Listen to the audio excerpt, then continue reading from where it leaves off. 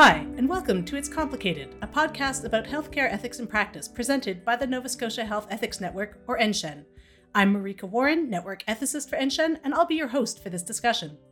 This podcast is currently a time-limited trial to see if we can make our resources more accessible in audio format. And the podcast format also makes it easier to bring you conversations with colleagues elsewhere in Canada and beyond, and that's what we're capitalizing on for this conversation. So I'm joined today by Dr. Allen Alvarez, who's a clinical ethicist with Fraser Health in British Columbia, to have a conversation about moral wellness. During the pandemic, we've had a lot of conversation about moral distress, moral injury, and moral outrage. So I think it's interesting to flip the script a bit and think about how we can enhance moral wellness and build moral resilience, particularly in healthcare settings. So maybe to start us off, Alan, you can give us a quick sense of how you define moral wellness. Hi, Marika, and hello to our listeners. Moral wellness for me are experiences where we are able to align our actions and the events and situations that we have control over to make these actions, events, situations more consistent with what should matter most for us and the communities that we are part of. So it's sort of living our lives, or being our best professional selves, sort of in accordance with those sort of key values. So can you think of some sort of concrete examples maybe that you have seen in practice of sort of what that looks like for folks? Sure.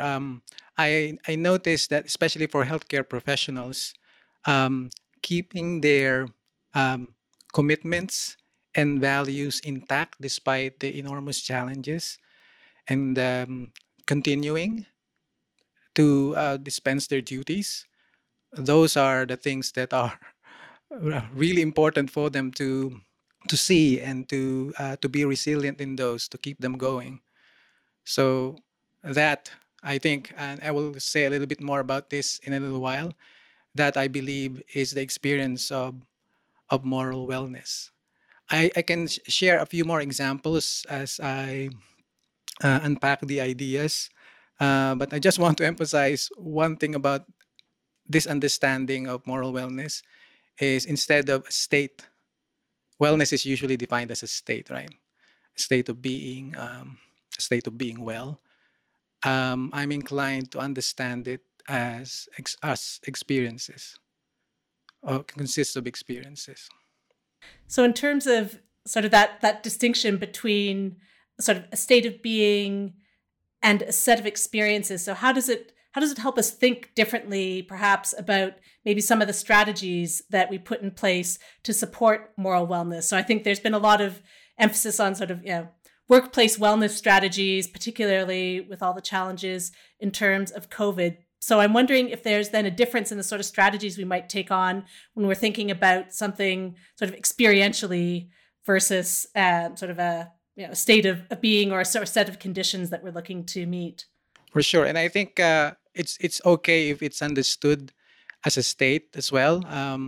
And I think individuals will have their own understanding of what moral wellness is. But in thinking of moral wellness, especially in relation to moral distress and moral injury, if we see moral wellness as experiences, I think the advantage is we will be more open to embrace everything that the experience actually brings in, including and most especially the pains that we experience. I know pain is, of course, something that we try to avoid, and especially if like our cortisol level is really high and we're stressed a lot. Of course, we want to avoid the experience of those events or situations or what have you. But notice that it's not really the experience of pain or suffering that we want to remove. Notice that it's the situations, it's what we are facing that's causing it that we want to remove.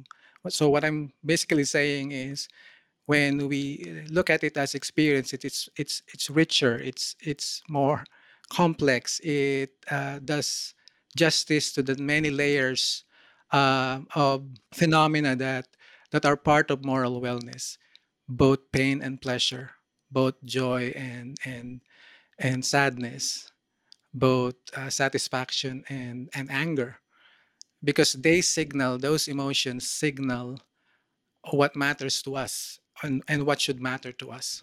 That's really, really interesting, because I think often when we think about wellness, we think about it in the absence of those sort of aversive experiences. And so I think it's really interesting to think about, the fact that you might be having, like you say, pain or experiencing suffering, but that's not incompatible with being morally well. And I'm wondering if even perhaps the fact that you're still experiencing that particular sort of pain or discomfort or concern related to morals is actually a sign of moral wellness, as opposed to being sort of numb to those sorts of experiences or no longer sensitive to them. Precisely. And this is actually one thing that um, I sometimes struggle with say enjoy, but it's actually enjoy in on a meta level, because when I listen to those I support, especially in moral distress debriefing. There's lots of emotions there, and of course, I mean, we think sometimes in terms of course, we want to avoid pain and we don't want to cry too much. But it's actually okay to cry, and when we cry, it it, it signals something that was hurt inside us. And as a listener, this is one thing that's fascinating. That's why I kind of enclose enjoy under quotes, because I'm actually witnessing someone who is committed to something really important. Let's say caring for patients and preventing them to suffer and bringing them healing. Someone who really cares about their job and their patients experiencing pain because something that's important to them is challenged. And to experience that pain is actually a great thing. I mean, it's a signal that they are functioning well, that they are bringing all their experiences and skills and knowledge um, to their professional experience of caring for someone. And because that situation, especially these past years with COVID, the enormous challenges that they face, that they are really hurting to see the important things not happening, and because they feel that, it actually signals that they're functioning well. So sometimes it's really not that easy to describe that, because sometimes even recalling the experience and feeling the experience is, of course, it's traumatic, and vicarious trauma is a real thing. As a listener, I kind of experienced that. At the same time, in experiencing that, I also feel that I'm also functioning well. I can feel what they're feeling. I'm able to experience empathy, and I'm able to experience compassion. So despite the pain that's there, there's also that, I would refer to it as a meta happiness or meta joy, realizing that I'm functioning well, and my conversation partner, the one I'm supporting, is also functioning well in a moral sense. So, in thinking about the way we've experienced the COVID pandemic, I think a lot of the time the focus has been on the ways in which it's had negative effects for us in terms of our, moral well-being. So, again, a lot of, as you've done, a lot of discussion around moral distress, the moral injury piece when it's been sustained distress, and even talk about some of the moral outrage that's been experienced, sort of for various reasons throughout the healthcare system. But I'm wondering, given your sort of understanding of moral wellness, if you've seen some examples of perhaps the experience during COVID enhancing moral wellness in certain ways, whether that be by making clear what does matter most to us, or in terms of sort of demonstrating to us that we are able to retain our integrity despite the various challenges that we're facing. That's actually a wonderful question, and that also at the same time I can feel the as I mentioned a while ago, the pain of remembering it. Because of COVID, we have seen a lot. I mean, our especially the folks that we support, healthcare professionals, have seen a lot of deaths. And I mean, you can't go anywhere. You see that in work, you see that in their communities. We see that on the news, we see that everywhere. And I think because of sustained uh, stressors around us, I'm not. I mean, I'm not an expert when it comes to this, but I do know, and from experience too, that of course there's a huge risk that we will give up. Like we just fold up and give up. And so, but instead of this, I actually witness, and this is also at the same time while people are morally injured, morally distressed, sustained moral distress, lots of it, that individuals and the community, the health professional community, actually in a collective way and individually as well, did not give up. I witnessed the sensitivity still there. And not only that, not just not giving up and still feeling the pain. I witnessed, I saw people move to action, doing something about it, like organizing steering committees to address the operational challenges of COVID. I've seen that in critical care, for example. It's painful. I mean, the conversations there. It's painful hearing healthcare professionals, frontliners saying things out of emotion because of their experiences. But while doing that, they're actually acting together, actually collaborating with all the struggles involved and the emotions involved in that struggle, collaborating to address the challenges, to respond to the need, still motivated by bringing the best care to patient. Of course, the outcome still very challenging, but because of that third thing that I observe, I can see that uh, I would honestly say that there you go. That's moral wellness. People not giving up and doing something about it to move things forward. Yeah, I think I've seen that a lot of places here as well. And I've just been so impressed at the ability of people in the face of incredibly challenging situations that have been, either brought on by COVID or made much worse by COVID, that they sort of keep on trying, keep on doing the best they can given that situation. And it, like you say, certainly I too haven't seen evidence of that sort of, resignation or or numbness or insensitivity or no longer caring. That again, it's still that very deep caring and again, very very clear emphasis on what is important in terms of what makes a difference to the patients and families and clients that folks work with. So I think it's interesting to sort of do that reframing as moral wellness, as opposed to focusing on the sort of aversive experiences and just wanting that to go away and thinking about the way in which we often say in doing ethics consults that the right thing isn't always the thing that feels good or feels easy, that sometimes doing the right thing feels very hard or presents us with challenges, and that doesn't necessarily take away from the fact that it's the right thing. And it strikes me that there's sort of a similar strain here in terms of how we think about moral wellness, that it's about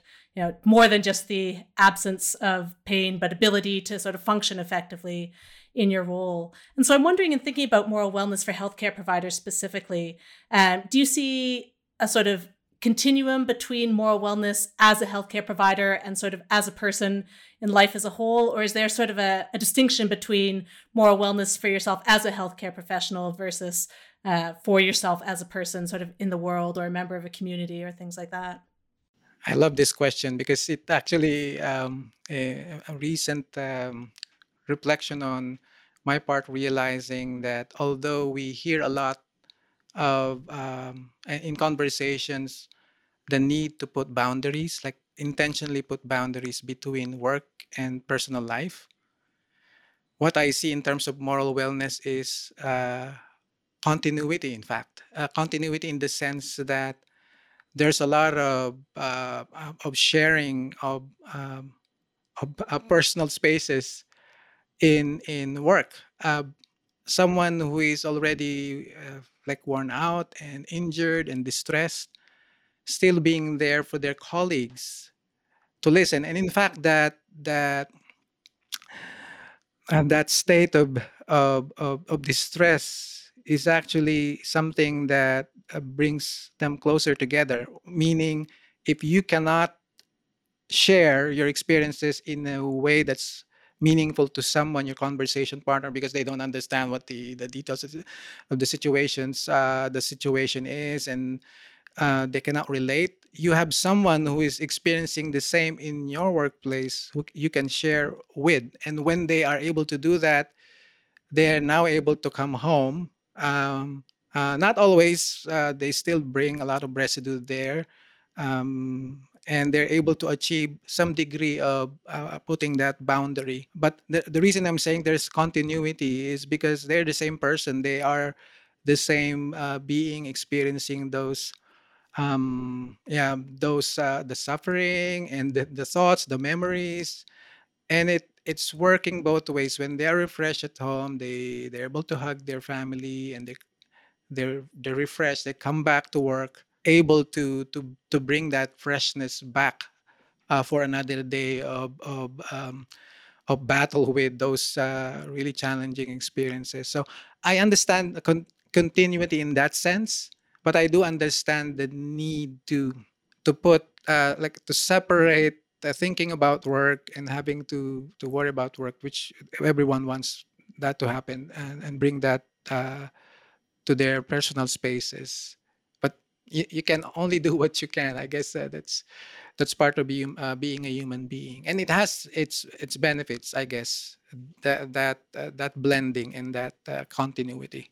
So a nice both and answer there, and just recognizing, like you say, that we are the same person, but also that context piece around understanding sort of the full range of the experience of the pain that is that sign of moral wellness, that you need to understand the environment in some ways in a fairly sophisticated ways.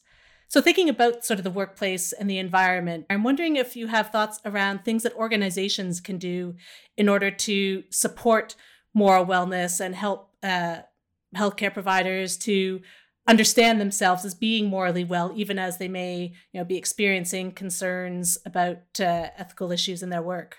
I think one of the important things that are already happening that organization have prioritized. I don't know if, of course, I believe that there's some deliberate effort in doing this. Is bringing these resources of debriefing and what we sometimes call talk therapy. Although as ethicists, we do say, we put a disclaimer, and whenever we meet with our conversation partners, that I'm not a therapist. I'm not trained to this. The goal of this conversation is not therapeutic. But what I'm saying is, when organizations give the opportunity for healthcare providers to have ethics conversations with respect to and in reflection of their experiences of moral distress, it actually allows the the type of reflection where I would use the term the experience of pain and suffering. Those experiences are recycled so that these individuals who reflect on them have a better sense of those experiences. Not as totally bad. Of course, they're bad, but they are not totally bad in the sense that they are actually indicators of their moral wellness. And when they realize that I'm in pain, that I feel challenged, that I'm experiencing all of these things because my moral functionings are intact, they experience, again, I will refer to this like meta joy or meta happiness.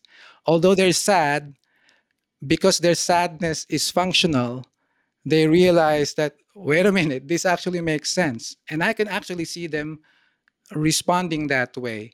And so back to organizations actually in putting these resources in place, bringing ethicists and sometimes volunteers, ethics champions, to partner with healthcare providers to debrief and reflectively debrief on the experiences. This is actually helping bring about moral wellness and promote moral wellness. And it's also contagious when they learn that conversations like this can be useful, can be helpful. They also are willing to do it for their colleagues, even though they're not like trained ethicists. They understand what being a human listener is with respect to challenge values.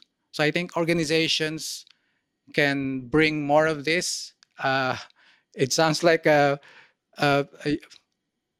not really a very cost-effective investment, but it does have, and I think the evidence will show up.